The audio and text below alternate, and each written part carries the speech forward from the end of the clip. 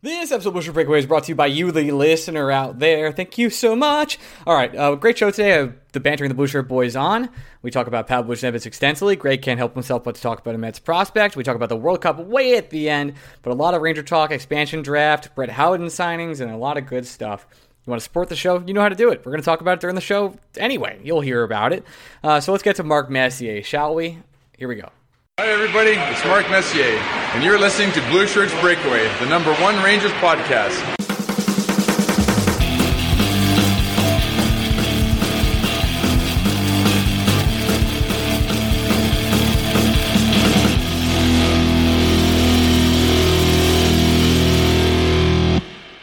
Hey, Blueshirts Breakaway fans, welcome to the weekly Blueshirts Breakaway. I am your host, Ryan Mead, of the illustrious, the eternal, the amazing Patreon.com/Blueshirts Breakaway. You can support Greg and I, where we do BSBOT every single week. Very fun times, and I'm here with my co-host, Gregory Kaplan. Greg, say hello.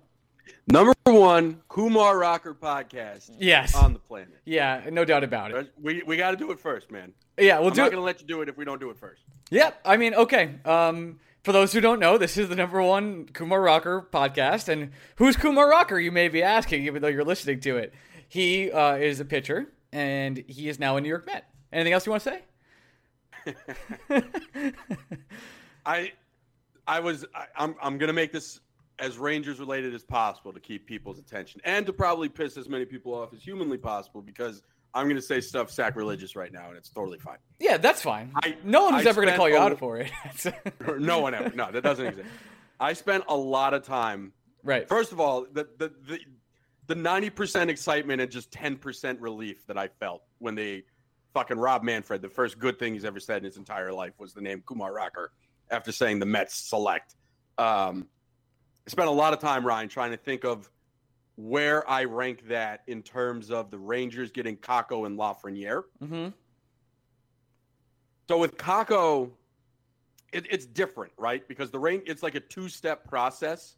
The Rangers first have to win the lottery, but as soon as they win the lottery, you know what they're doing. So the actual selection of the player is kind of muted by that point. Yeah, selection-wise, I agree with you. Like, we knew they were going to take Lafreniere. There was no doubt about it the entire time. And Kaapo Kakko was all but a 99.9% lock, despite making the church a week before the draft, yes.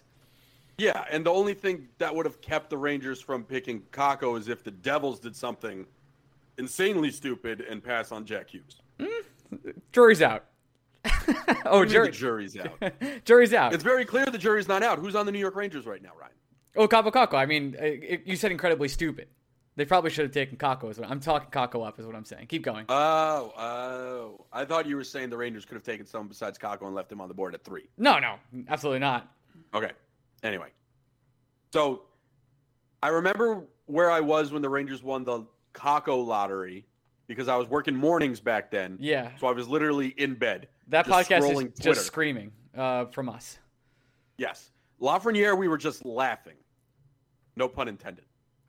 But it was funny that it happened again. Huh. We were amused by that. I don't know.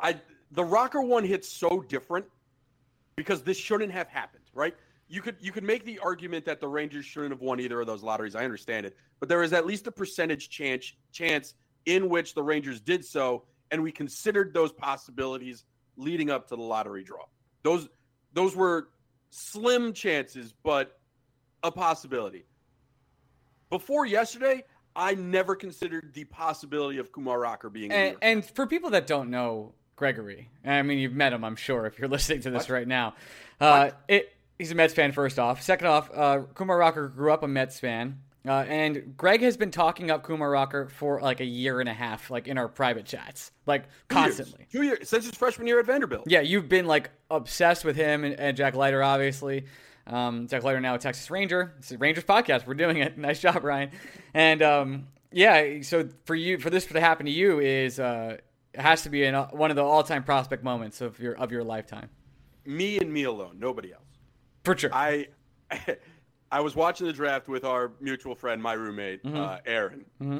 And I had told Aaron on Friday, again, not thinking that Kumar Rocker was going to be there at 10. I warned him that if Rocker was on the board at 10 and the Mets passed on him, that he would literally need to call the cops. Yeah, you know what? You're not lying, which is the craziest part. Like a windows would have broken. I wasn't gonna do anything to him. It was just like a realistic possibility that I actually would have done something. Like the mental break would have been there. Something was. Yeah. No, the windows would have broken. It would have been bad. I didn't start thinking of the possibility of it happening until Marcelo got to the Red Sox at 4. Then I thought, wait a second, this might happen. I do, because Job goes. We're going so inside baseball, literally. We are. I apologize. Yes, I understand. I was going to say I do want to talk about this like extensively, but I would love to do it at the end. I'll save it for the end. I'll save it for the end. Yeah, we'll do some actual shit for the next 15 minutes. Because we'll talk to our good friends, and then I'll go back into this. I would love to break this down with you because I have a lot of thoughts and feelings, as I said. How excited are you to get the assets that I'm throwing at you for 1-1? For what people are talking about is I still suck in my fantasy baseball league. So there you go. I might be drafting first overall. No, you're not. In this case, as we've said before, you said earlier that you can't believe some things would happen. Here's something that you should start believing that would happen. Every single person that was a beat writer or that covers the New York Rangers today talked about one particular individual, and that is Pavel Buchnevich. That came up from a report. I think he was number 8 on the trade bait list that used to be on TSN, but now is on some other website that I'm not crediting, and I'm sorry because I don't know what it is. It's like the Daily Puck. Yeah, something? Daily Faceoff. No, both those sound correct. I'm sorry. I will get one of them. I will get this correct at some point and correct it at the end of the show. Anyway, so he was number 8, and then there were sources saying that, hey, listen, Pavel Buchnevich's name is being talked about in trades. And then Rick Carpinello, like an hour ago before this podcast, pretty much said, yeah, Drury's calling around and Pavel keeps coming up nonstop. I can't tell if they're shopping him or people are just asking, but he's coming up. And I ask you, Greg, is this a surprise? No. Why? I think it was more of a surprise when the first iteration of this list, he wasn't on it. I agree. I totally agree. I think people have been asking us, and I mean, on the daily, I get questions like, hey, who's your Eichel trade package? And I always have like Buch or Kraftstoff involved, no matter what. It's one or the other. It's Hedo or Strome. One or the other are involved in these trades. And for all of a sudden, like, listen, I want to keep Pavel Buchnevich. Maybe Chris Kreider's contract, like the ability not to be able to move him at this point. And again, you didn't know you were going to win the lottery with Lafreniere. So you signed Chris Kreider. Also, you didn't know about the pandemic. And Chris Kreider is a great player, and he's been a great player for your team for a long time. But because of that signing and some other signings you did, it's going to be hard to keep Pavel Buchnevich, even if he takes somewhat of a discount. So if you want to sell high, this is as high as you're going to get. He's 26 years old. He became an amazing PK player over the past year, as Carpinello likes to point out, under David Quinn. I see that we're still salty. I get it. And you're never going to get a higher value from Pavel Buchnevich. Maybe he has 1 or 2 more years where he just continues to elevate. He's absolutely in his prime. He's a great player. We're going to have the Blueshirt Banter boys on later, and I'm sure Tom Urtz will defend Pavel Buchnevich to the high and ends of the earth, and he should, because Pavel's great, and you should want to win with him. But if you're going to sell, now's the time. There's almost no better time. Yeah, and it's something.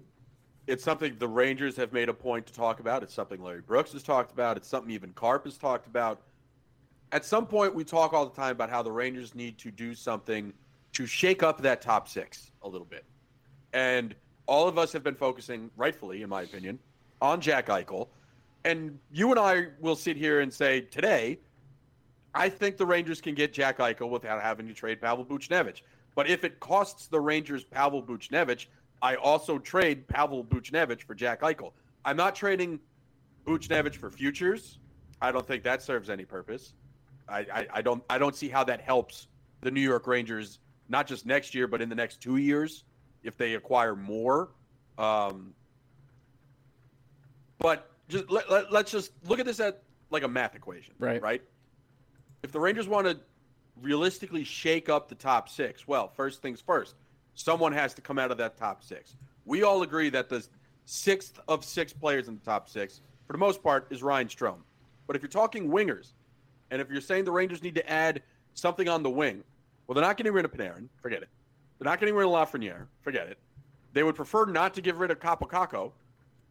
Okay, so then, well, there's only one guy left, Ryan.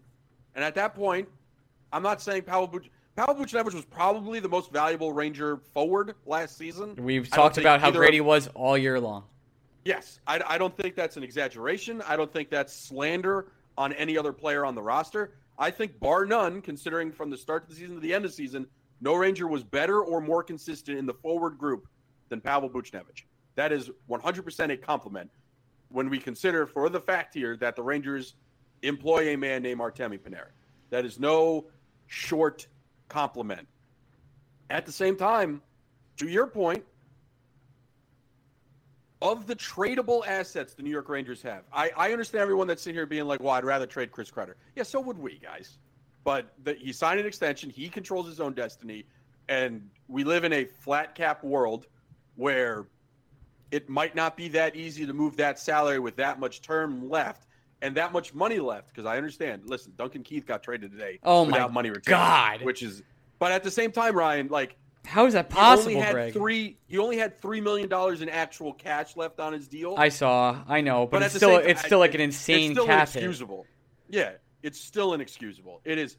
Listen, I don't know the CBA, right? I'm assuming you can just eat cap hit without eating actual dollars. I guess I know the Rangers gave up a second-round pick for the Detroit Red Wings to take Mark Stahl. They literally gave the Oilers gave away a pick. The Oilers traded the better defenseman in that trade.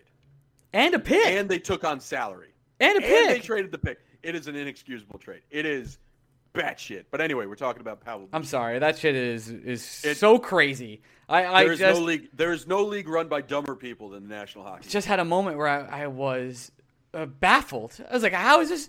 What am I missing? Like, what are the bribes you have? How could you have bribes of the Blackhawks right now? It's not like you need it. It's crazy. What are you doing? Oh my God. Sorry. Yeah, it's dumb. It doesn't make any sense.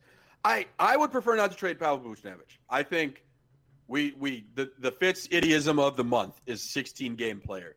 And if Pavel Buchnevich isn't a 16-game player, then I don't know if anyone on the Rangers is. He became such an important part of everything the Rangers do last year, and he's just so damn versatile that it's hard to envision a scenario in which the Rangers trade Buchnevich and are actively getting better at the same time. I know, and that's why I think the plan was to have Kravtsov be the trade bait, but then it's kind of hard to make the salaries work when it comes to keeping Mika, Eichel, and Buchnevich for the long term. Once you get to 2024, you have the ability to trade Chris Kreider because he has to modify his no movement clause to a certain amount of teams. Same thing with Jacob Trouba, but I think Jacob Trouba is here for the long haul, not until 2024. I think he'll make his whole contract or close to it here. Can't wait to have that run in my face for sure, but I think they will in 2024 definitely explore the Chris Kreider stuff. And we said on this podcast a couple months ago, I think they were exploring Chris Kreider ways out this year. And I think that was with Drury and JD before that was with JD and Gorton before Drury took over. And now I think that has kind of died out a little bit because I think they were exploring something with Seattle and the possibility of having Chris Kreider go there. But that is seemingly no longer on the table because I've heard nothing of it since the firing of literally everybody. Well, I'll also say this. We have to remember the important caveat when it comes to this Chris Drury regime so far. And that's we don't hear anything from Chris Drury. So my feeling, this is just a feeling, I can't verify this, is Pavel Buchnevich's name is coming up a lot on the trade market because there are just a lot of teams that want Pavel Buchnevich. We don't know if the Rangers are actively shopping him or if Drury is just straight up saying no when people call him. What we know is a lot of people want him, which is a good thing if you're the New York Rangers. That means you have bargaining leverage. I'll go as far to say I'll be angry if the Rangers trade Buch for futures, even if those futures are then used to get another player. If Buchnevich is traded, it has to be in a major blockbuster. A major blockbuster. So to me, it's almost like Eichel or bust in a Buchnevich trade. Now, of course, some of this some of this does have to do with whatever Buchnevich wants on his next contract. We could be sitting here and Buchnevich could be playing hardball and being like, you guys got to pay me $6.5. You just got to do it. And the Rangers could take one look at that and be like, do we though? In this market? I posed the question, and I'll ask Tom Urtz in a couple minutes here. Would you take the 8 years, $5 million a year for Buchnevich? Yes, sign me up, man. Like that's good stuff. The problem is Buch also has to take that, right? Right, that's the problem. Not everybody's going to want to be Ryan Nugent-Hopkins, who apparently just fucking loves Edmonton so much that he was willing to take the 2 or 3 extra years on his contract. Dude, if you're Connor McDavid and you see what happened today, you got to be like, what? What? You would think, Ryan. You would think. But we're talking about a league full of players who think Carey Price is the fucking shit. Carey Price at least was the shit this year. Smart. Like, at least he was until he had like the worst Stanley Cup final ever. But Ryan, this is an opinion they've held of Carey Price for the last decade. I know. That he's the fucking man. Well, Duncan Keith was the man. He won 3 times, but still, like, it's not enough now. He's 39 years old. What are we doing? Like, that's... No. But we're dealing... You're missing the point here. We're dealing with a league full of players that almost value reputation more than anything else. Fair. So I don't think Connor McDavid takes a look at whatever Duncan Keith's ex-gar was or how well he played on zone entries and zone exits. I think all Connor McDavid hears is Duncan Keith, Chicago Blackhawks legend, coming to Edmonton. I bet you Connor McDavid's fucking excited because I think, Ryan, this is a very stupid league from top to bottom. I really do. I don't know any other league like this. I honestly, think of this from a baseball perspective, right? Say someone signed Todd Frazier tomorrow, a player with reputation. You think Taijuan Walker's come out and be like, man, that's fucking great. Tom's Rivers own. Todd Frazier, we're going to win the fucking championship. Nobody's saying that. No, but that's what they're going to say about Duncan Keith. He's going to have 2 good games, and then we're never going to hear the end of it. That's it. You think he's going to have 2 good games? You might take the under. Yeah. I'll say he has 2 good games. There you go. But this is the problem. It's not. Whatever the players feel about Duncan Keith, it's not their fault if they like him as a player, if they think he's got a great reputation, blah blah blah. Front offices have to be smart, and they have to understand that if you really want Duncan Keith, that's great and good. You're bidding against nobody. The Blackhawks are desperate to move him. You have them bent over a barrel. How do you not be like, we'll take Keith, we'll pay him the $3 million over the next 2 years, but you're eating half of his fake money in this trade, and you're taking half of that cap hit. We'll make him a $3 million player for us every year, and you're going to eat 2.5, and there's your deal. They were like, no, you give us a draft pick. And a better defenseman, who, by the way, is Seth Jones' brother, the guy we actually want. Also, it's wild that the Blackhawks moved Keith, brought in Caleb, and are going to trade for Seth, and the best of those 3 defensemen is still Caleb. What a stupid league we talk about on the regular, Ryan. Crazy. It's incredible. Crazy. We'll get to... Ryan, I got it. Let me add just one more point. Go for it. Kumar Rocker is a New York man. That's true. I didn't think about it like that. I don't know how fast, if you were a Tampa Bay Lightning fan, are you buying the shirt that says $18 million over the cap? And by the way, I had people text it to me, the picture of the of Kucherov in there. I got an email from it. The picture got sent to me by carrier pigeon. If you sent me the picture today or this weekend, I promise I got it. There was just 27,000 of you. And yeah. I get it. And again, I feel like people think it's sour grapes when I say this. First of all, Eddie Guerrero was one of my favorite wrestlers growing up. And he lied and he cheated and he stole. And he wore it. He knew what he was doing. He didn't deny it. He did what he had to do to win. Yeah, and true. I respect that. I respect Kucherov rocking that shirt. It doesn't change the narrative. They still fucking cheated. But at least they're owning it. That's funny. The league needs a villain, right? Right now, the villain of the league is just general manager stupidity and Gary. You know what's funny is I don't even think he's a villain. I think people have just embraced him now. It sucks. He's not a villain. He's the heel wrestler you want to root for, but know you shouldn't. It's like when Stone Cold goes bad and you're kind of like, I'm still going to root for him. No, it's just Eddie Guerrero. Eddie Guerrero is the perfect example. That's what it is. Fair. All right, let's get to our good dear friends, the Blueshirt Banter boys. We're going to go to a quick break and come right back to them. So let's transition. Hey, we're back with our wonderful guests, good friends of the show. They are the Blue Shirt Bantering Boys of Bantering the Blue Shirts, Tom Urtz and Mike Murphy. How are you, gentlemen? I'm doing well. How are you guys? I'm doing great. I'm doing fantastic, and I can only assume I'm doing better than you because the rumors today, you are the champion of Pavel Buchnevich, the leader of the Pavel Buchnevich fan club. You literally made the T-shirts. The rumor today has been, hey, Pavel Buchnevich, name that's coming up a lot on the trade blocks. Last time you were on this podcast, you had an impassioned, I believe, 6-minute rant about keeping Pavel Buchnevich. Happened to agree with you, and a lot of it turned out to be correct. How are you feeling today, sir?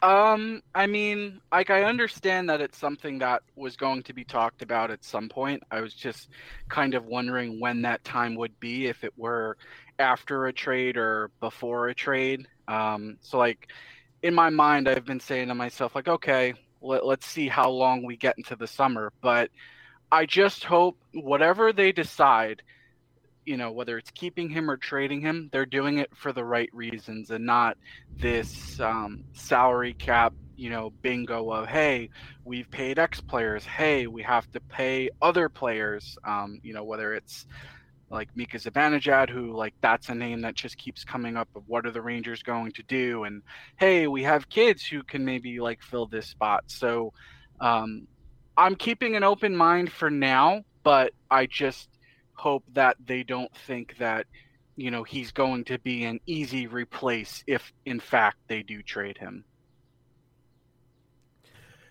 Yeah, Tom, we talked about it a little bit before the podcast started. Let me see if I have it right with you and in my head. You would trade Pavel Buchnevich for Jack Eichel. You would not trade Pavel Buchnevich for, say, Sam Reinhart. Right. And it's a kind of a weird thing because I don't even know how much Pavel Buchnevich moves the needle for Buffalo, because he's very much in the same spot that the Rangers were in with Kevin Hayes, where RFA, one contract year away from unrestricted free agency. And in the case of Buchnevich, if he ends up in Buffalo, that's a 1-year stop. And then he's immediately, declaring free agency next July, and he's signing elsewhere. So if you're Buffalo, you think to myself, yeah, okay, we're going to have him around for a year or even less. Maybe we use him as a trade piece to a contender. So sort of teams have done, we're going to acquire this player and then flip them for another thing, I think it was the Sharks with Mike Hoffman.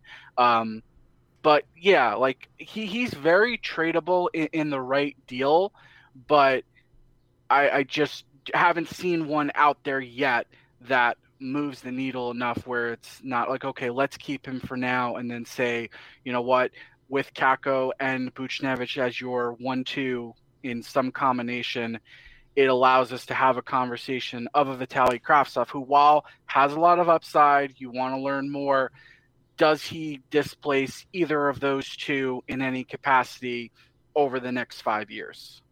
Yeah, I have a hard time. Listen, prospects are prospects. Vitaly Kravtsov, he can do a lot. I think he's a very promising young talented player, but Buchnevich is the proven asset right now, which brings me to my next question is, what would you feel comfortable extending Pavel Buchnevich for right now, knowing the future cap situation of having to pay not only Adam Fox, but Kaapo Kakko, Lafreniere, etc., while also having Trouba and Kreider on the books for the next many, many years of your life? So I think the fact that the salary cap's going to be flat, we've seen situations where, although it's not really comparable because it was an 8-year deal and he was a center and he was a number 1 overall pick, drafted by the organization, Ryan Nugent-Hopkins decided to stay, and it was a matter of fact of him saying, all right, I want this amount of money and we're going to split it, over this amount of years to make it work.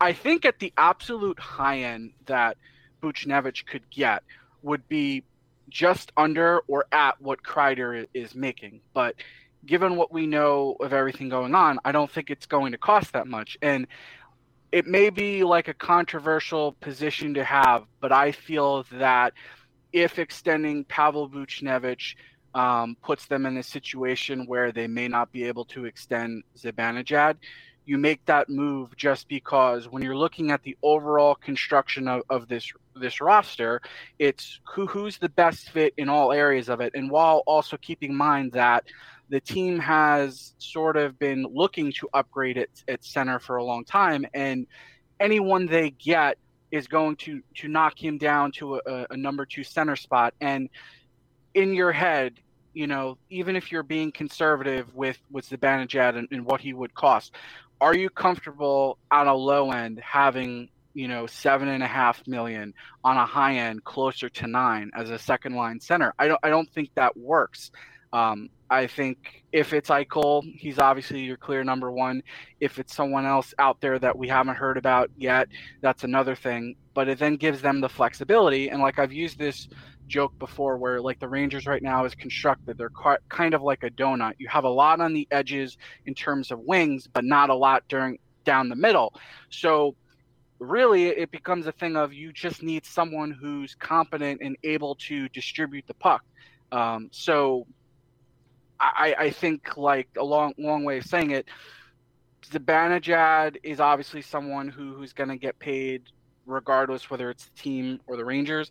I think that Buchnevich is in a spot where, he can go to market and get paid, but if you're the Rangers, it's not like it's this wide gulf to sort of hammer out a deal. And I think he wants to stay. Obviously, he's close with Artemi Panarin, he's close with Igor Shesterkin, and I know like Carp had an article saying like it really doesn't matter, like, friendships and marketability, but like I think that is something that would be considered. Michael, I'd love to get your take on this situation. I love New York Rangers Twitter and beat writers with, Rangers might be thinking about Tarasenko. They don't have enough money for Buchnevich, and we're going to find room for $10 million for Jack Eichel. There's nothing wrong with Pavel Buchnevich. He deserves to get paid.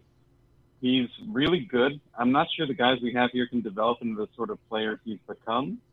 Like when I really think Vitaly Kravtsov's really fun and exciting. Move him to get a center. Don't move Buchnevich if you don't have to. Think long and hard about that Chris Kreider contract right now, because you're looking at what we're being forced to consider with Buchnevich because of the contract we gave Chris Kreider, which was really, at the time it happened, I was like, oh, I don't know about term there. And sure enough, I mean, obviously it aged incredibly poorly, given what happened in the world, but like, it would be a real shame if Buchnevich becomes a casualty of that, especially because, for large swaths of the season, he was the Rangers' best forward. He's a guy who looks good playing with different players. He's a guy who can now kill penalties. He's the right age to give him the contract where he gets paid. He earned it. This is a guy we developed. This shouldn't be a point in his favor, but it's one of the very few things that David Quinn did right, is make Pavel Buchnevich a better hockey player. So it would be a real shame if the Rangers just tossed the hat in on him. And the question that keeps like nagging me is, what you're talking about him being kind of a casualty of the roster spots and the cap here.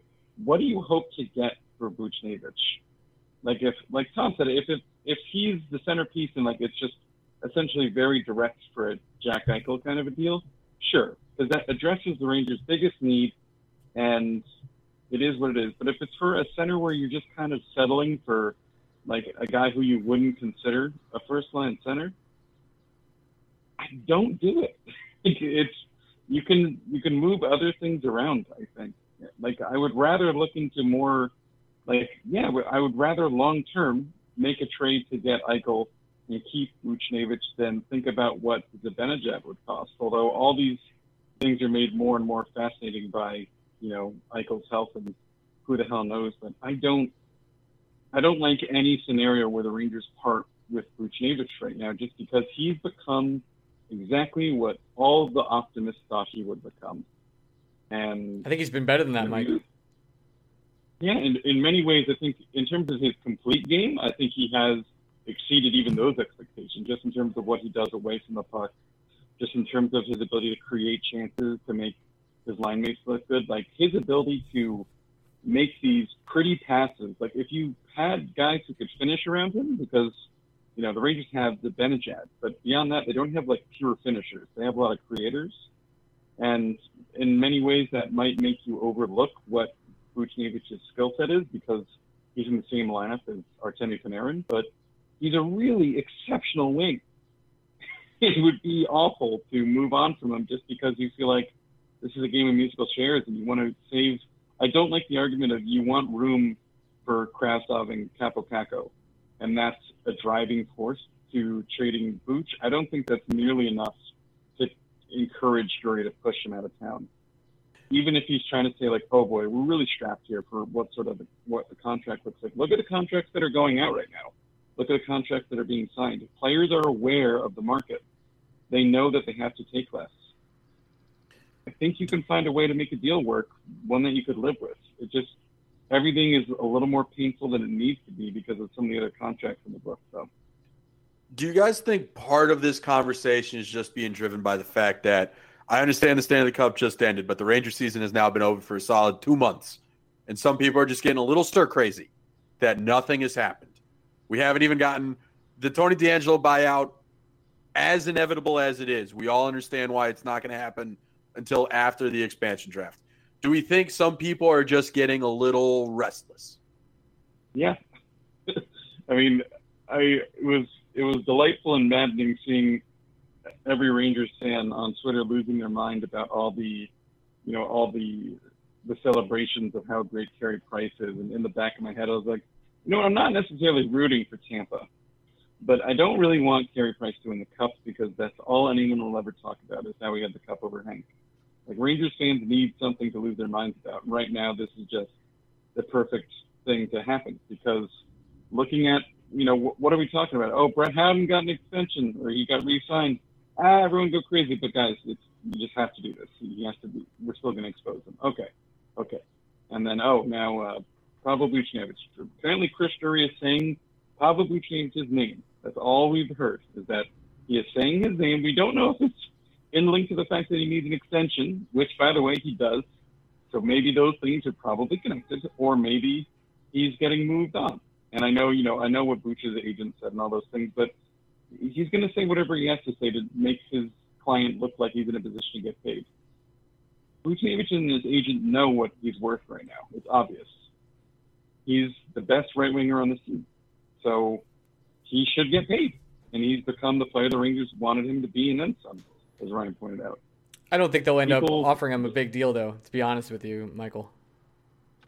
Well, the thing that's so tough is you think of looking at this Rangers lineup, it's really fun because you think about timelines and how you have to fit in all these freaking guys, right? Like, all these guys, like, what are we paying Adam Fox when we get there?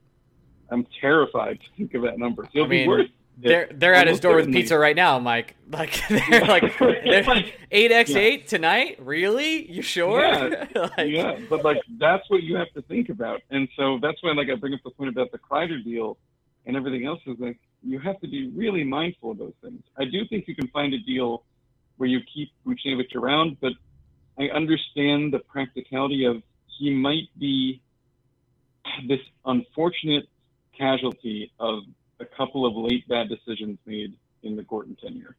And that would really, really suck because he's one hell of a player. And really, we'd be lucky if, especially Kravtsov, but you got to hope Capo becomes at least on the level of what Buchnevich is now. I think he gets there, as you probably likely knew about me. I guess it brings us, I kind of want to answer the question you had before, like, what would you trade Buchnevich for? And I don't think the answer is anything but Eichel right now. And Greg and I have said this a lot, and Greg was the first to say this. I'll give him full credit. The first to say it on Twitter. If you trade for for future picks, it's just a bad idea. It truly is. Like, your goal, and directed by your owner of your team, James Dolan, is to win and get to the playoffs. And if you don't have Pavel Buchnevich and you're not replacing it, that talent, well, that's a problem. Like, the team's talented. There's no doubt about it. But they're the best right winger on the team, the most experienced, the most proven, is Buchnevich, and it's not close.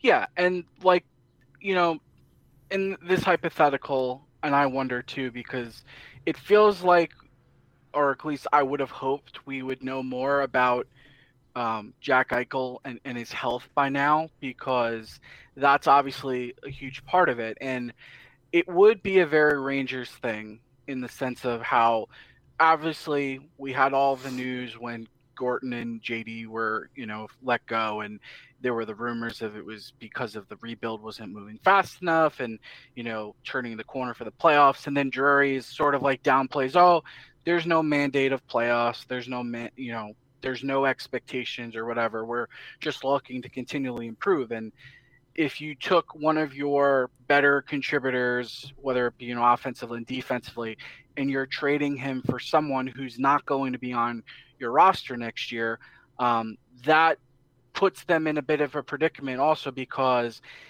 if he's not going to be playing a significant part of next season, that then gives Zibanejad even more leverage. Like, hey, I was once again the number one center.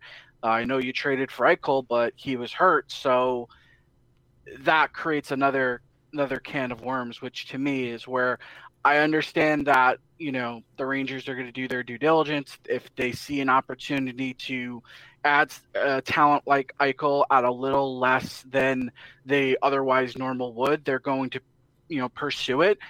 But it just seems like there's a lot of balls that are being juggled that I'm trying to see how they actually land this and how they are going to try and be competitive next year, trade assets from this team for someone that may not play a significant part of next season, which then gives leverage to talent on the roster who is playing that does need new contracts. And then what happens if, it gets to the point where Zibanejad rightfully asks for more money, you lose him, and then you have a Jack Eichel who is not a Jack Eichel anymore. And this is all while, you're trying to enter your window and you've, burned some capital to get to that point where I just don't see it as much as a reality as I otherwise might have a couple of, months ago. Yeah, I think one of the most common things that I'm surprised to hear about every day on Twitter, and I guess nothing on Twitter should really surprise me, but you know what? I'm dumb, and it surprises me every day.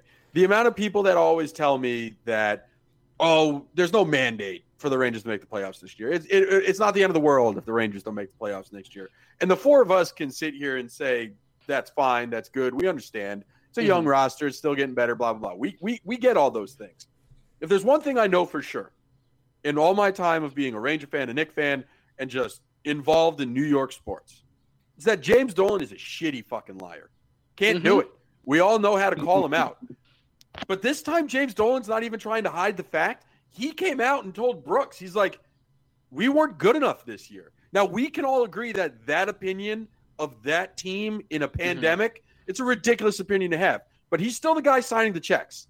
And if it wasn't good enough for him, where he fired a club legend and a guy who, for the most part, had a pretty high Q rating, not just with the Rangers, but in the NHL. He fired both those guys. I don't care how often Chris Drury says, oh, no, there's no mandate. The only reason Chris Drury has a job is because there's a mandate. And if you're going to tell me that Pavel Buchnevich, trading him for a future first and a future second, is somehow going to make the Rangers more likely to make the playoffs in year 3 of a 7-year deal for Artemi Panarin, you're nuts. It just doesn't make any sense. It doesn't make any sense at all. Yeah, you're not moving in the direction that the team owner wants to move in. That's just not going to happen. Whether you think whether it doesn't, I feel like people get confused sometimes. I'm not sitting here saying the New York Rangers will be a playoff team next year. I'm not convinced. I don't think anyone here is convinced. Nope. I'm saying James Dolan wants them to be one. And that's the only opinion that matters. Mine doesn't matter. Ryan's absolutely doesn't matter. Facts. Mike's matters, though. I'll say that. Tom's I'm 50-50 on. Sometimes it does, sometimes it doesn't. But our opinions are meaningless. James Dolan wants to make the playoffs. And if you're Chris Drury and your owner wants to make the playoffs, and you tell him the best way for me to make the playoffs is to get more first-round picks for arguably one of my best forwards because I might not be able to pay him what he wants in a year in which you have about $20 million in cap space, give me a fucking break. It's that simple. Yeah. I mean, like not to go into a completely different direction, but I Please. feel that like if the concept is okay, we have players on the roster that are being blocked.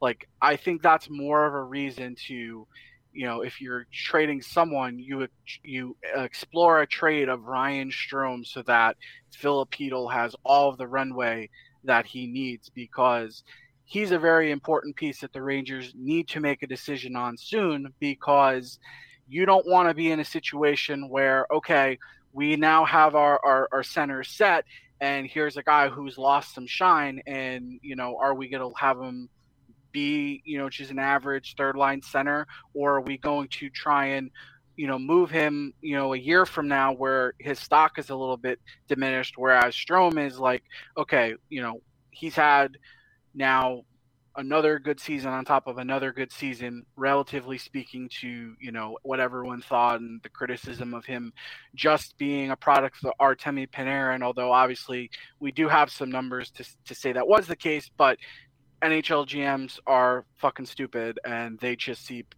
shiny point totals. That I think would make sense, because then at least theoretically you are trying something that it's a player that has talent when he can stay healthy. Not that it's entirely his fault, but that's giving you something to look towards your future and something that can help the team be better in the interim. While Ryan Strome's not going to be around after a year, because either he'll have another great season and he'll want bank, which at that point he'll get on the free agent market, or he will not be good, and therefore the Rangers will have no reason to re-sign him. So just trade him while the getting is good. I think we've covered everything we could about Pavel Buchnevich, and I wish him the best in all of his memes and his lifestyle. He lives with his dog in wonderful art gallery museums. But I do want to talk a little bit about the expansion draft, which I believe the lists are due this Saturday. And I kind of want to get your thoughts on who you think will be exposed for this team. I don't know if you've heard, but Brett Howden signed a 1-year extension. Everyone was up in flames, but it turns out it could be a good thing. I believe it'll be Howden, Gauthier, and Rooney will be exposed to be selected. And I'm wondering if you gentlemen, starting with you, Tom, have a different opinion. Yeah, I feel like with the expansion draft, it's from everything like, the mock lists and everything, it seems like it's coming down to a choice of likely to be taken, whether it's, Gauthier or Kevin Rooney. And the only thing I would say is that I feel like, Ron Francis was in Carolina when Gauthier was drafted.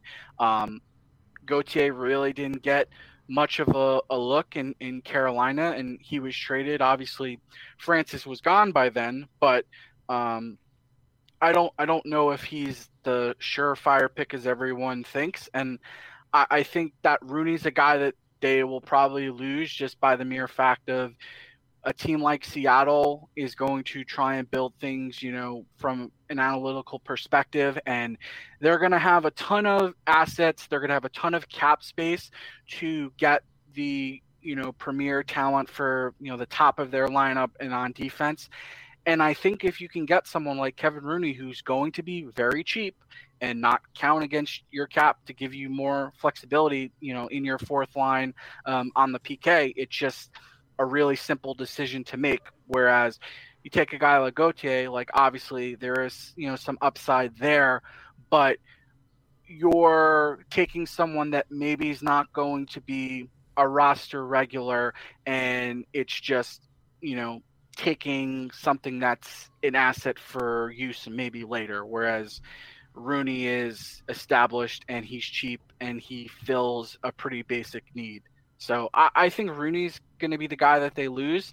Now, if they were to take someone like Howden or Hayek, that would be hilarious. But I think Seattle's too smart for that. Michael? I mean, it's fun to think about how fun Blackwell's season was, but I think you'd have to hope that NHL GMs look at Colin Blackwell's season and say, that was really wonderful for him, and it'll never happen again. At least you'd hope so for the way these guys get paid. I think Rooney makes a lot of sense. But really, the thing I'm waiting for is to see what we learn about jury based on who gets exposed, because I think there's the script we all expect, and then there's, different options. I think Karp even said, in a less likely thing, maybe Keith Kincaid gets exposed. I don't think anyone thinks that's going to happen. For all the points that Tom made about Rooney, it makes a lot of sense. I just wrote my report card on Rooney for Banter, and looking at his season is yeah, he did exactly what we brought him in to do. He's affordable. He's utterly expendable, but he's a very good, serviceable fourth line option.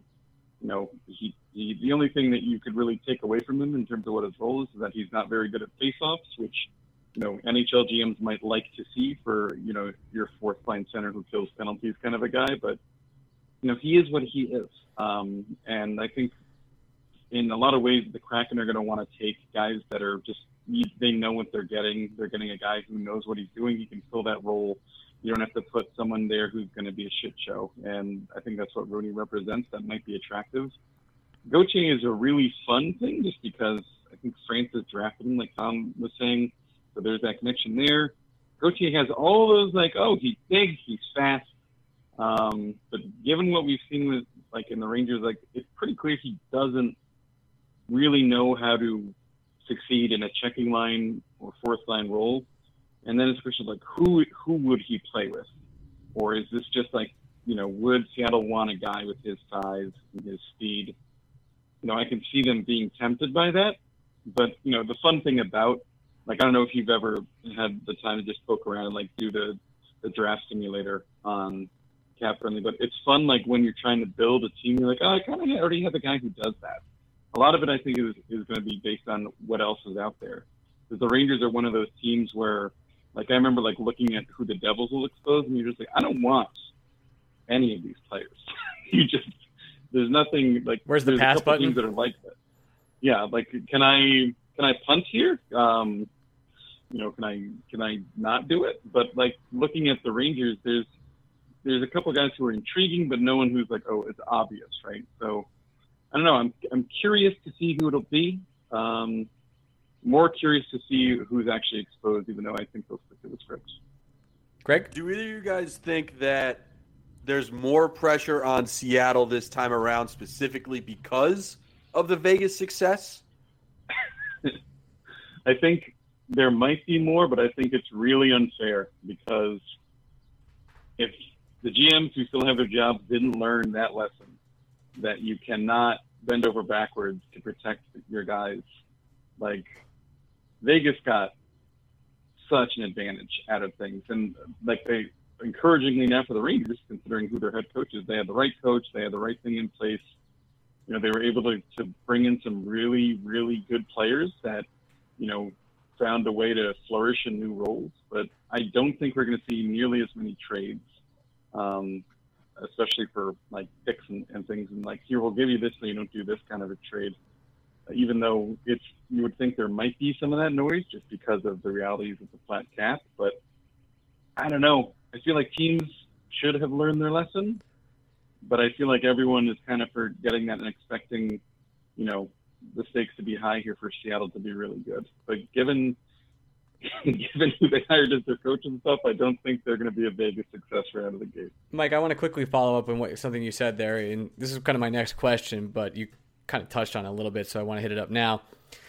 Do you think the Rangers make a trade for a defenseman this week before the trade deadline, which is going to be the July 17th date, where the trade freeze, rather, not deadline, where you can only trade with Seattle at that point?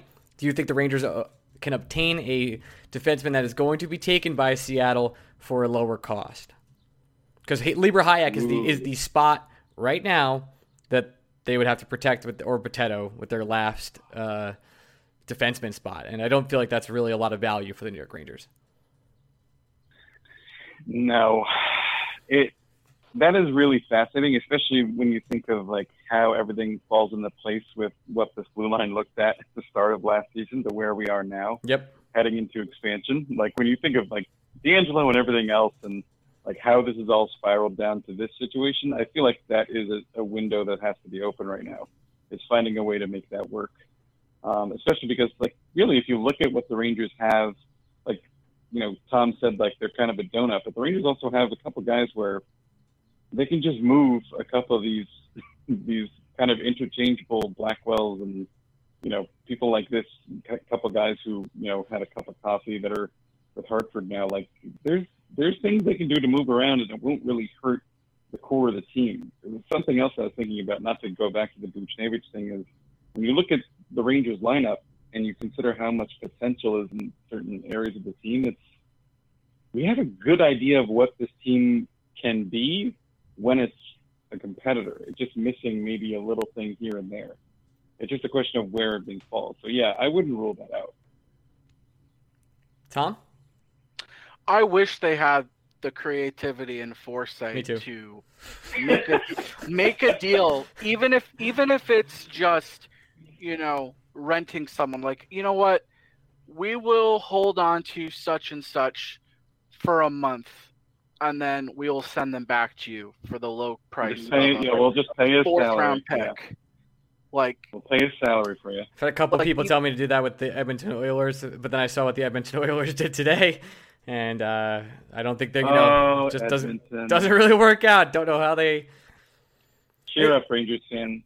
It's never going to be as bad as it is in some places. That's all I'll say. Yeah, Ottawa and Edmonton had a hell of a day. I don't know how we got 45 minutes into this podcast or whatever it is amount of time. We haven't mentioned that Pierre Maguire is part of the Ottawa Senators now, and I don't. Like, hey, if you're out there thinking to yourself, like, I don't know if I'm experienced enough for that job, should I apply? Like, it's time. Swing fucking send it. Friends. Dude. Swing for the fences, because I'll tell you something. Apparently, especially in the hockey world, you fail upwards and laterally. You never go down. You get 19 chances, regardless of what horrible things you may or may not have done or may not have said. The incompetence is rewarded with different opportunities. That is the overwhelming message of the National Hockey League, especially for people wearing suits. Apply for that job. That's your dream job. Hey, you never goddamn know. Maybe you're Pierre Maguire. Yeah, but here's the problem, guys. You forgot that there are only 43 people for 32 jobs, and Pierre Maguire is one of those 43 people. So we're never gonna get the room. We're just gonna that guy from TSN who was like, yeah, but can you doubt a guy with 30 years experience?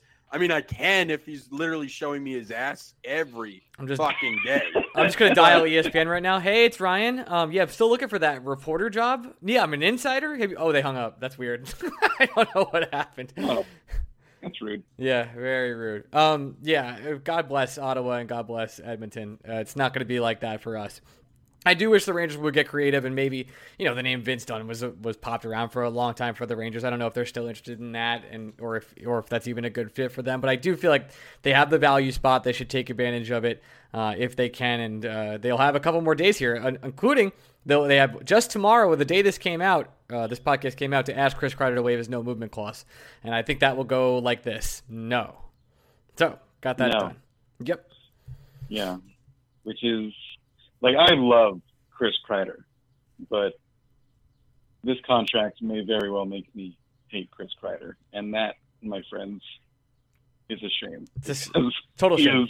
Like, when you think of who Chris Kreider is as a person, and, he's our homegrown little boy, he bulldozes goalies, but we love him, and we defend him, and he speaks Russian, and he's smart, and he's savvy, he could jump out of a pool. Look at all the things our boy does. And you give him money because, hey, he needs money, don't we all? Mm-hmm. And maybe now too many monies for too long for monies. And it's sad. It is sad. The best draft is this week. The other thing I want to talk about... Not this week. Oh, sorry. The protection lists are due this week on the Saturday. My apologies. The other thing I wanted to mention is, Michael, they hired your uncle to be an assistant coach. Do you have any thoughts from him? Have you texted to congratulate him? Oh, yeah, the Murphy clan. We're all over the goddamn place. There's a decent chance I'm distant cousins with Gord Murphy. The thing is, I just don't care to know because there's too goddamn many of us. Michael Murphy is the Irish version of John Smith, or Jane Doe. It's what's your name? Me might as well be like Potatoes O'Flannery. Oh my God. I don't know. Yeah, it it makes sense just because of the overlap he had with Gallant way back with CBJ, and then obviously I think we all see Chris Drury's fingerprints all over this one. Yep. Just because he was overseeing Hartford, and things were definitely trending in a positive direction in Hartford, even though it's next to impossible to say that with any evidence based on last season, because they played two different teams. They beat the hell out of those teams, Michael. Those two they teams, beat they really the gave brakes those off two teams them. what for, though, friends. They really gave those teams, and Morgan Barron was a beast. Yep. Moraine looked great, but it's funny because we look, you want to find evidence to point to takes like that, and you're like, well, here's an asterisk for you. But I have no issues with either of these hires, and Gord Murphy makes sense. I like the idea of promoting up the chain. I think it'll be interesting to see what they do to fill in that spot behind the bench, because I doubt they just have a one bench coach in Knobloch and Hartford. It's also interesting because this comes not too shortly after they kind of restructured their entire organizational goaltending coaching, which also had a direct impact on how things will go in Hartford. Obviously, they just told Benoit there that you see everything you see, please make it better. Everything the light touches, please make better goalies. So, but yeah, it makes sense. I have nothing against Gord Murphy as far as I know. I don't want to have anything against Gord Murphy. It's nice when there are other Murphys in the world who are good people. Yeah, I think both hires were almost expected at this point. And we had both. Yeah, we had both George Richards, who was the Panthers beat writer, and Jesse Granger, the Vegas beat writer, on this podcast. And I think both of them just looked at us and said, listen, Mike Kelly's one of your assistant coaches. It doesn't even have to be announced. He's just going to show up. They're buds, yeah. What's interesting to me is Kelly, I think in Vegas he was the PK, and then in Florida he was the power play. So I'm kind of curious what he ends up doing. Just I know from Shane and I doing behind the benches, trying to dig up all these things, losing our minds, trying to understand what coaching roles look like and how they change. You would think that guys have kind of specializations, but that apparently isn't the case with Kelly. Well, I'd actually love to know what he did in Canada for the Worlds, but again, he had the connection there with Gallant in the Worlds. He just won the gold medal. So. Well, I will say Gord was the defensive scheme coach in Hartford, and he was the guy who came up. Yeah, and he was the guy who came up when Ruff was hired by the Devils and became Ruff for the bubble series against the Hurricanes. Yeah, that's right. Yeah. So maybe another swing at the power play / forwards. Normally that kind of groups together in terms of coaching responsibility. So it wouldn't surprise me if that's what Kelly has under his purview. But it'll be and then they have to find their eye in the sky coach, because the Rangers last time went for experience in that role. I don't know if they're going to do something different. So Wouldn't it be nice thinking outside the box? The Rangers with a coaching hire? That's what I'd like. I don't know. Someone who isn't 55 years old and has had similar jobs around the league 15 times. That would be fun. And then, of course, people yell, are they qualified? And I'll yell back, are any of these people qualified? Nobody is. Tom? Yeah, so I just looked it up, and the Click King has it that Kelly's going to be the eye in the sky, and the third assistant they're looking to hire will be for the forwards and the power play. So that'll be interesting because, I know at one point out there was thoughts that maybe Dan Girardi would be someone the Rangers would hire as assistant coach, but there was some reporting done by some websites that cover, and we all went, yes. Yeah, I don't think they're going to hire him to be for the forwards and the power play. I don't think that's... that's a negative attitude, and I don't like it from you. Well, Dan Girardi can do goddamn anything. Have you seen his chin? Have you seen his eyes? I will. Well, I made a joke with Shana today that if Girardi was the eye in the sky, no one would be able to focus. They'd all just be looking up the entire night. Yeah, we'd all just be hypnotized by those. But all I'm saying... Make my knees weak. All I'm saying is the Rangers all of a sudden now have a defensive coaching opening in Hartford, and they're treating Hartford as much of a coaching development breeding ground as they are their young players who would look great next to Chris Knobloch on the Hartford bench. All I'm saying, I'm just saying. Dan Girardi could probably do better because anybody will hire him when he just says, I'm Dan Girardi. They go, interesting. You're hired. I am curious as to see who the offensive coach is, but I guess, that's for next Monday, because that's all that happens is Monday news, And that's it. Thank you, boys, for joining us. Really appreciate you both for coming on. Any final closing thoughts, Tom, or you just want to say goodbye to Pavel Buchnevich before he gets traded this week? Oh, my God. I'm sorry. No, I mean, thanks for having us on. Mm-hmm. You know, if, you know, follow us on Twitter at Tom Urtz Jr. and at Blueshirt Banter. You know, that's cool. And hope everyone has a good summer. Just a nice Tom, blog boys, you know? Tom, don't forget, you got a smooch coming your way now. I told you I was going to smooch you, and I'm going to smooch you. Wow. That's right. Tom, you're consenting? That's good. Okay, Michael? Yeah, thanks for having us. You know, Tom and I are currently taking a break from our own podcast, but, you know, I think Tom agrees with me. It's always a pleasure to be on the Best Rangers podcast. Oh, wow, out there. thank you. You really. guys are fantastic. We love you guys, and we hope nothing but the best for you and the pod and this off season, and I hope we all don't lose our collective minds, because it's really nice when we have all these nice young players. And you got to hope things are going in the right direction. And you really hope that another bird doesn't come along and smash all these eggs. For sure. That's what I'm worried about. Sometimes I look at Jack Eichel, he looks a bit like a bird, and I worry. He does look like a bird. He's got a birdish look. Now, I'm going to have to smooch Mike, too. But Tom, I promised to smooch him if the Mets took Rocker. Mike, I'm just going to smooch because he's a beautiful person. That's it. All the smoochings. Consensus smooching, everyone. This has been Banter the Blueshirts. We'll be right back with our final segment where we talk about Kumar Rocker for another 10 minutes. Transition. Hey, that was a good full Ranger interview where we talked exclusively about the Rangers. That was nice, right? I didn't say Kumar's name once, Ryan. I did say it once at the end. If you were here for the Rangers, that's it. A lot of nonsense and a lot of other sports we're going to be talking right now. Greg and I have to talk some baseball, some Kumar Rocker, some baseball prospects. I'm going to talk about Euro 2020. That's right. So if you want my God. I know. I forgot that we haven't talked about that yet. Yeah, we got to talk about it. If you want to follow me at Twitter, you can follow me at Ryan. You can follow Greg at Blueshirts Break. We'll be back next week. We love you. All right, we're still here. And thanks to all our Patreon subscribers who I will thank at the end of the show. Seriously, it's been phenomenal. Once some things start kicking up again, we'll do a Q&A. We did a full breakdown of the Ryan McDonough trade, 35 minutes or plus, or I don't know, something. Last week, Greg and I on BSB OT. If you want to check that out, you can go to patreon.com/Blueshirts Breakaway. Check it out now. We love you. Okay. I even wrote about it, Ryan. Yes, I true. used words with my fingers. I'm going to start writing soon again, too, as soon as things start happening. So here we go. Let's get to Kumar Rocker. I did think about writing a piece today about Kumar Rocker, but there was kind of on it. It's not directly about Kumar. You know what? Let me finish the thought I started early on in the pod. But I do want to talk to you. Once upon a time, before I thought the Mets were actually going to draft Kumar Rocker, I was going to talk to you today about whether we think, or I think specifically, that people caring about future value has jumped the shark.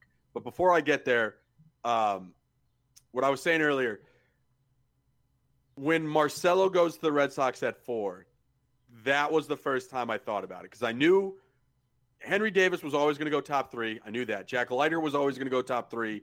I knew that. Jack Leiter could have gone to Boston. They were trying to make it happen, but it didn't happen. Yeah, and that would have – but the key was that Leiter was off the board, and Job still went before Marcelo. That's what made all of this possible, because the Orioles were always going to go cheap. Everybody knew that. The Diamondbacks were always going to take the best of the prep shortstops that were available. And then that's when it get the Met fans for the first time ever. I understand that I still have negative feelings about them for 2015 and all that shit. Thank you, Kansas City. You did this. You made this possible. I don't know what the fuck they were thinking, but without the Royals, Kumar Rocker does not happen. It's inexcusable. And I texted you this last night. It's inexcusable that the Angels, who now all of a sudden have not only the face of baseball in Shohei Ohtani, they have the greatest baseball player of all time returning in a couple weeks in Mike Trout. They've found a hidden gem in the rough in Jared Walsh. They've signed Anthony Rendon. That lineup is scary. And when it's all healthy, could be very competitive. But the only person that could pitch on the Angels is aforementioned Shohei Ohtani. And to have the ability to possibly pitch Kumar Rocker, if not next year, but the year after, when all these players will still be there and still be active, and you need to get Mike Trout and Shohei Ohtani to the playoffs ASAP because they're in their absolute primes, well, to pass on what we would consider a top 5 draft pick, because maybe he was going to cost a little bit above slot number, And again, this is a prospect, but you and I are prospect nerds. Kumar Rocker has the potential to throw 200 innings. Like, he's that kind of build. He's got that kind of power and that kind of repertoire. He's a very impressive pitcher. I will say this, but biases aside, and you know how much I love Kumar Rocker and will stand for this man no matter what. I do. At least with the Angels, like Sam Bachman is a legitimate prospect. It's a guy who can touch 102 and has a 93-mile-an-hour wipeout slider right now. Like, he's a legitimate prospect. That is a real pitcher. That is a guy you can make an argument with all the concerns about how much Vanderbilt pitched Rocker, how his velocity dipped a little bit this year, though I think it dipped mostly because everything that happened with COVID and these guys couldn't train with their teams leading up to the season. And this season was just so FUBAR for pitchers, everybody in college baseball, that I think that has more to do with anything than Kumar Rocker physically. But at least with Bachman, you can make an argument, Ryan, that dollars to donuts, just as prospects, it's not that bad of a pick. The thing to your point, people forget, I think sometimes that, sports is all about public relations too. And it's just the star power. You could have had Trout, Ohtani, and Kumar Rocker, and you could have actually challenged the Dodgers in terms of star power. And instead, they just went with a guy who might be good and special. But, like, even if Rocker busts out, you don't get in trouble for taking Kumar Rocker. No one's blaming you. Nobody. No one blames you. If it goes poorly, that them's the breaks. That's it. Yeah, well, congratulations to the Mets because I think they got a nice gem there, and I think it really does matter what team you go to, too. Like, if Steph Curry was drafted by the Knicks, he's never Steph Curry.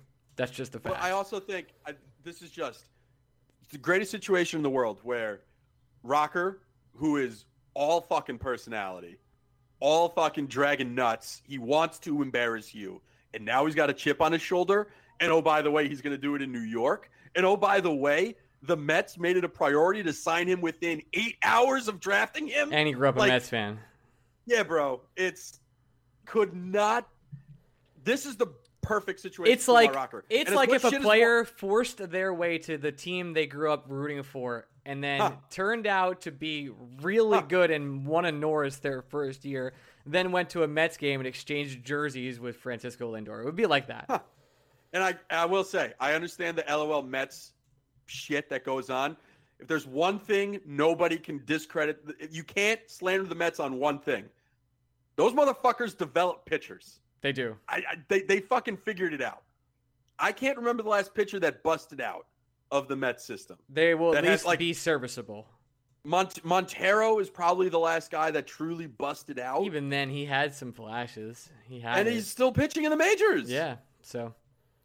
No, man, it's fucking great. But the real conversation I originally, once upon a time, was going to have with you at the start of this podcast. Yes. Before, Christmas came in fucking July. Yes. I don't even know what Christmas is, but I assume last night for me nice. was Christmas. Yeah. I don't know what Father's Day is. That was last month. Boom. Anyway, I want to have a conversation with you because this is something you and I talk about a lot. And we talked about it. The first time we've ever had this conversation was actually about Keith Yandel. That's how far back, first of all, how far back this fucking podcast goes. Oh, my God. Second of all, how far back that conversation with you and I goes. I think we've jumped the shark a little bit when it comes to trading for future value because I feel at a loss for words sometimes when I'm out here saying the Mets need to absolutely get Chris Bryant. It's the missing piece. It's clear as day. If they get Chris Bryant, we're talking about a legitimate World Series contender. And the amount of times people say, I don't know, do you think they're going to extend him? I don't care. I really don't. I think, I don't know what's happened. This is a recent phenomenon. It didn't used to be like this. But now it's just like, guys, it's okay if Chris Bryant is only a Met for 3 months. If he's the guy that the Mets think they need to get to the World Series. The National League East will never be this bad again. This is a freak accident what's happening in the National League East. It's very bad, Greg. It's horrendous. And Acuna's done. Right. Ian Anderson's got shoulder issues now, too. The Phillies can't get out of their own way. The Nationals are made of fucking paper plates. They are also collapsing. Yes. Yeah. Like the Marlins probably understand that they need to keep ripping off covers of their sheets and keep going. This season is set up for the Mets. I would trade just about it. Like the only guy I'm not You trading. can't do Alvarez. Sorry, buddy. That's it. The only way I trade Alvarez if you're also giving me Kimbrel. If you're giving me Kimbrel and Bryant, I think I'll trade Alvarez if I'm getting both. That's a lot. Yeah, that's a lot of value. But I still don't need to extend them. Like I would trade any of the 3 third basemen of the future the Mets have, Mauricio, Beatty, or Vientos. Also, we need to pump the brakes on Beatty. People are getting a little ahead of themselves. I'm a prospect nerd. Like, I like Beatty a lot. He's not like a top 50 guy, just at least in my opinion. Why are you apologizing to me? Yeah, it's just not. I mean, this is when we like Ranger fans get on higher on some of their prospects. Like, what about no? What about Brett Howden? Like, no. The way I explain it to people, Beatty has the highest floor of the 3s. Like, I think Beatty at his worst will have an MLB career. Sure, he will make the majors. That's extremely valuable, Greg. Right. But I think ceiling-wise, I think Beatty has the lowest ceiling of the 3 prospects. I think Vientos has the highest probability of busting because there's a chance he just never hits higher than like 220 in the show and strikes out 35% of the time. But there's also outcomes where he's averaging 35 home runs a year, and it's just a fucking machine. Mauricio, the sky's the limit for him. Good defensively. I think both. That dude is he's still growing. Since the Mets signed him, he's grown 5 inches and has put on 40 pounds of muscle. I think you could trade any of those guys for Chris Bryant, and you should be happy about it. I honestly would be happiest if they traded Beatty. Yeah, that's fine. I don't think his value is going to get higher.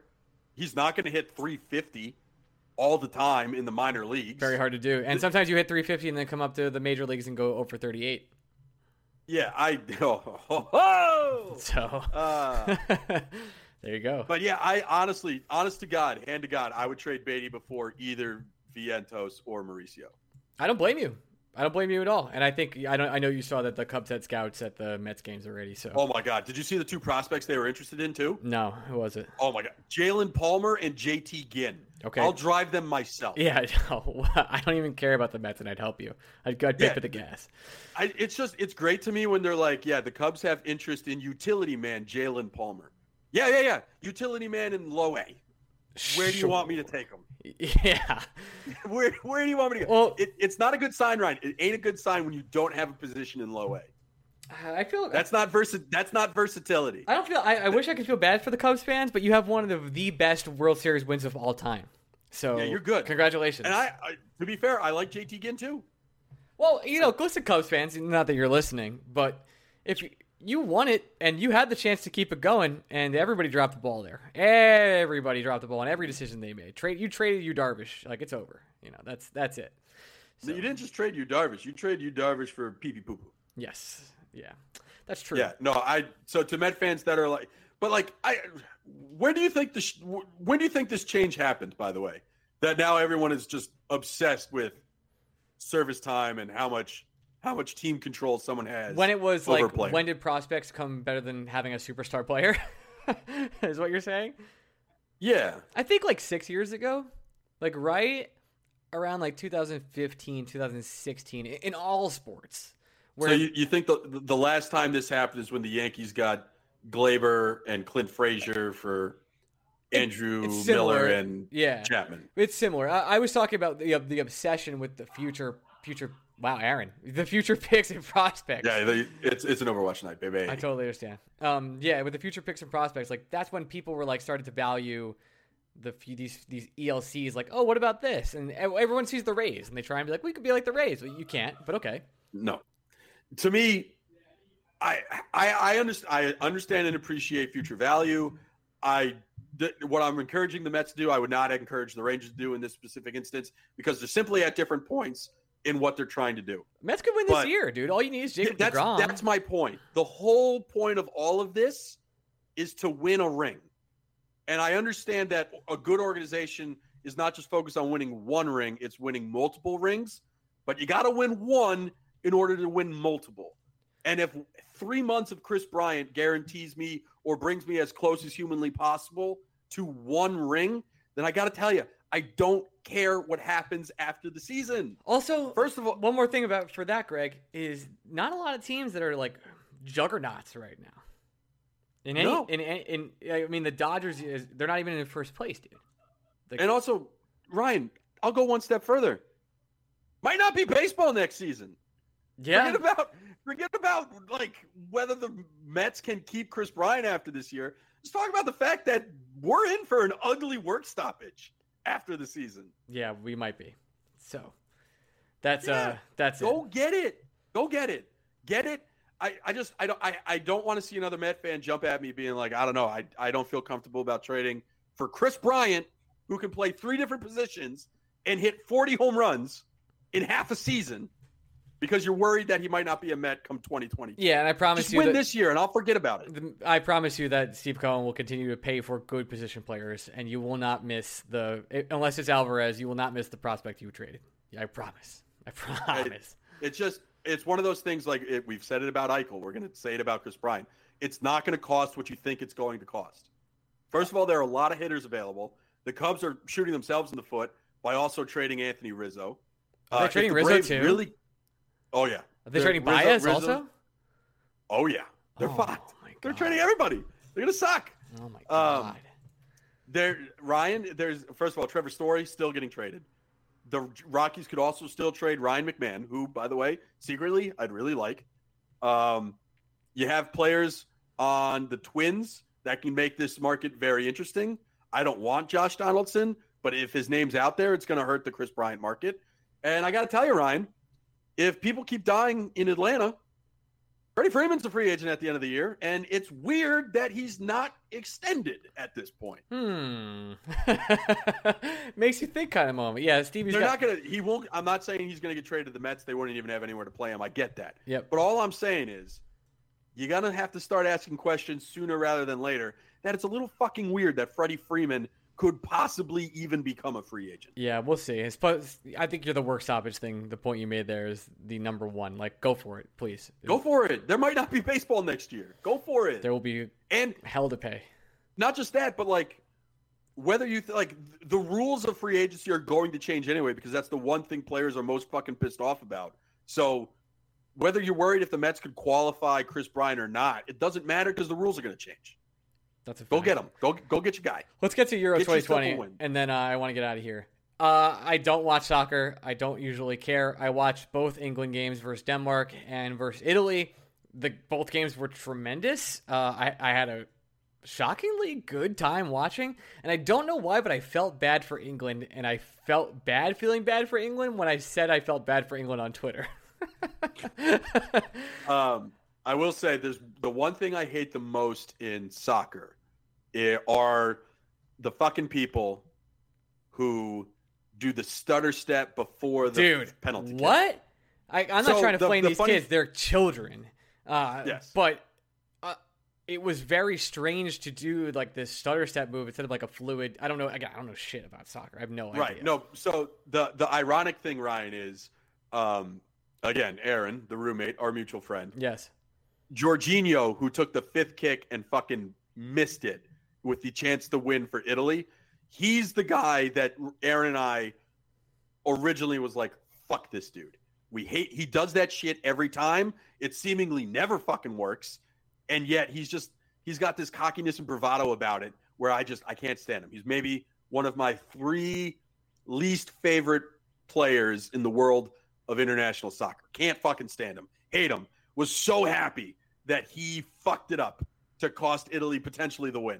And then so fucking heartbreaking when it didn't actually come through. There was that glimmer, that small moment there where I was like, wow, worst thing couldn't have happened to a worse person. When Jordan Pickford makes the save, I was like, holy shit, this is amazing. This is stuff of legends. And then tell me how often this happens, because I really don't know. How often is it that you miss 3 penalty shots? It's rare. Man. It's rare. I'd say more times than not. Most penalties usually end like 5-4 or 4-3. Wow. I can't remember the last time I saw it. Sucks to ended end on like penalties. 3-2, right? Italy was the better team like the whole time, I thought, at least. Definitely from halftime onward. Yep. England was hanging on for dear life.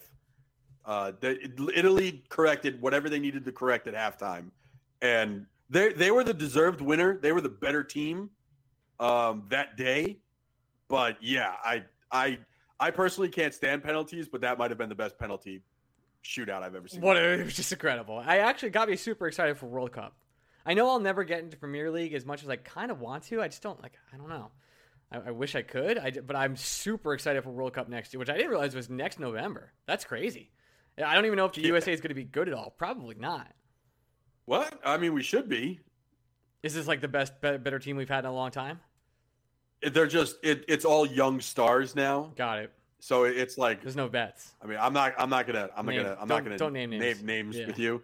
But yeah, it's like the average age of the American stars, I think, it might be 21. Oh, maybe. They're all babies, but like one of them's a teenage wonder kid for one of the best teams in Germany. That's the one kid with the hard name to say, right? Well, no, Gio Reyna is the son of a U.S. men's national team player who has become a star in Germany. There's Weston I'm sorry, I'm naming names now, but you're fucking stuck with it. Weston McKennie plays for Juventus, which an American playing for Juventus and starting for Juventus is unheard of. Christian Pulisic. Yeah, that's the name I know. He's the face of American soccer, and he's making a difference at Chelsea. Then you have, like, the one thing the United States has to figure out is they've never been able to develop defensive center backs, but they're getting close. And they don't really have an through-and-through striker, but it's not 100% certain that they need one because they have so much speed on the wings that they might be able to do it without a natural striker. Got it. But the real problem is, for whatever reason, the United States has never been able to develop a center back, and that is important. I think so. Well, I had a great time. It actually made me want to watch a little more soccer. Congratulations. It was awesome. It's not always like that, though. So there you go. No, that game could not have been better, though. That was just perfect. Fantastic. Feel bad for England. All right, we're actually going to get out of here to the longer show of Pavel Buchnevich, and we'll be back with Kumar Rock. Kumar Rocker. Sorry, the Kumar Rocker show. My bad. Number one Kumar Rocker podcast. We'll be back later this week at BSBOT, where we'll talk more about Kumar Rocker, I'm sure. Later, love you guys. You want to know how amazing Kumar Rocker getting drafted by the Mets is actually? So tell me. Final thoughts. Saratoga opens on Thursday. I didn't bring up horse racing once. That's incredible. That is incredible. All right, well, I forgot we'll be recording Wednesday night. All right, I'm going to thank our Patrons now. We're going to get out of here. Here we go. Transition. And this podcast has been brought to you by our Patreon subscribers, the GMs of the show that make the show go themselves. For real. Alex Gardner, Amber Cohensberger, Ben Waters, Brian Doyle, Broadway Blue Shirt Bleeder. Oh my goodness. CJ Stellwagen, David Siegel, Dennis Deitz, Eric Stagg, George Obrinsky, Jarian Marquez, JD, Jimmy Mack, Chris from Florida, Lazik Gronkowski, Matthew Kine, he's legendary man, Pavel Kodrev, Kodradyev. Man, okay, I'm the worst. Ryan, of course, that's not me, but another Ryan. Stephen Lomayer, Steve Bull from also Swinegard, Tommy O'Neill, Tori from Manhattan, Vinny Hay, and Will Spector. Cannot thank you enough for supporting the show. If you want to become a supporter from the show, go to patreon.com. Starts as low as $1 to support our dumb asses. We'll see you next week. We love you so much. Orion Mead on Twitter. Greg is at Blueshirts Break. Bye.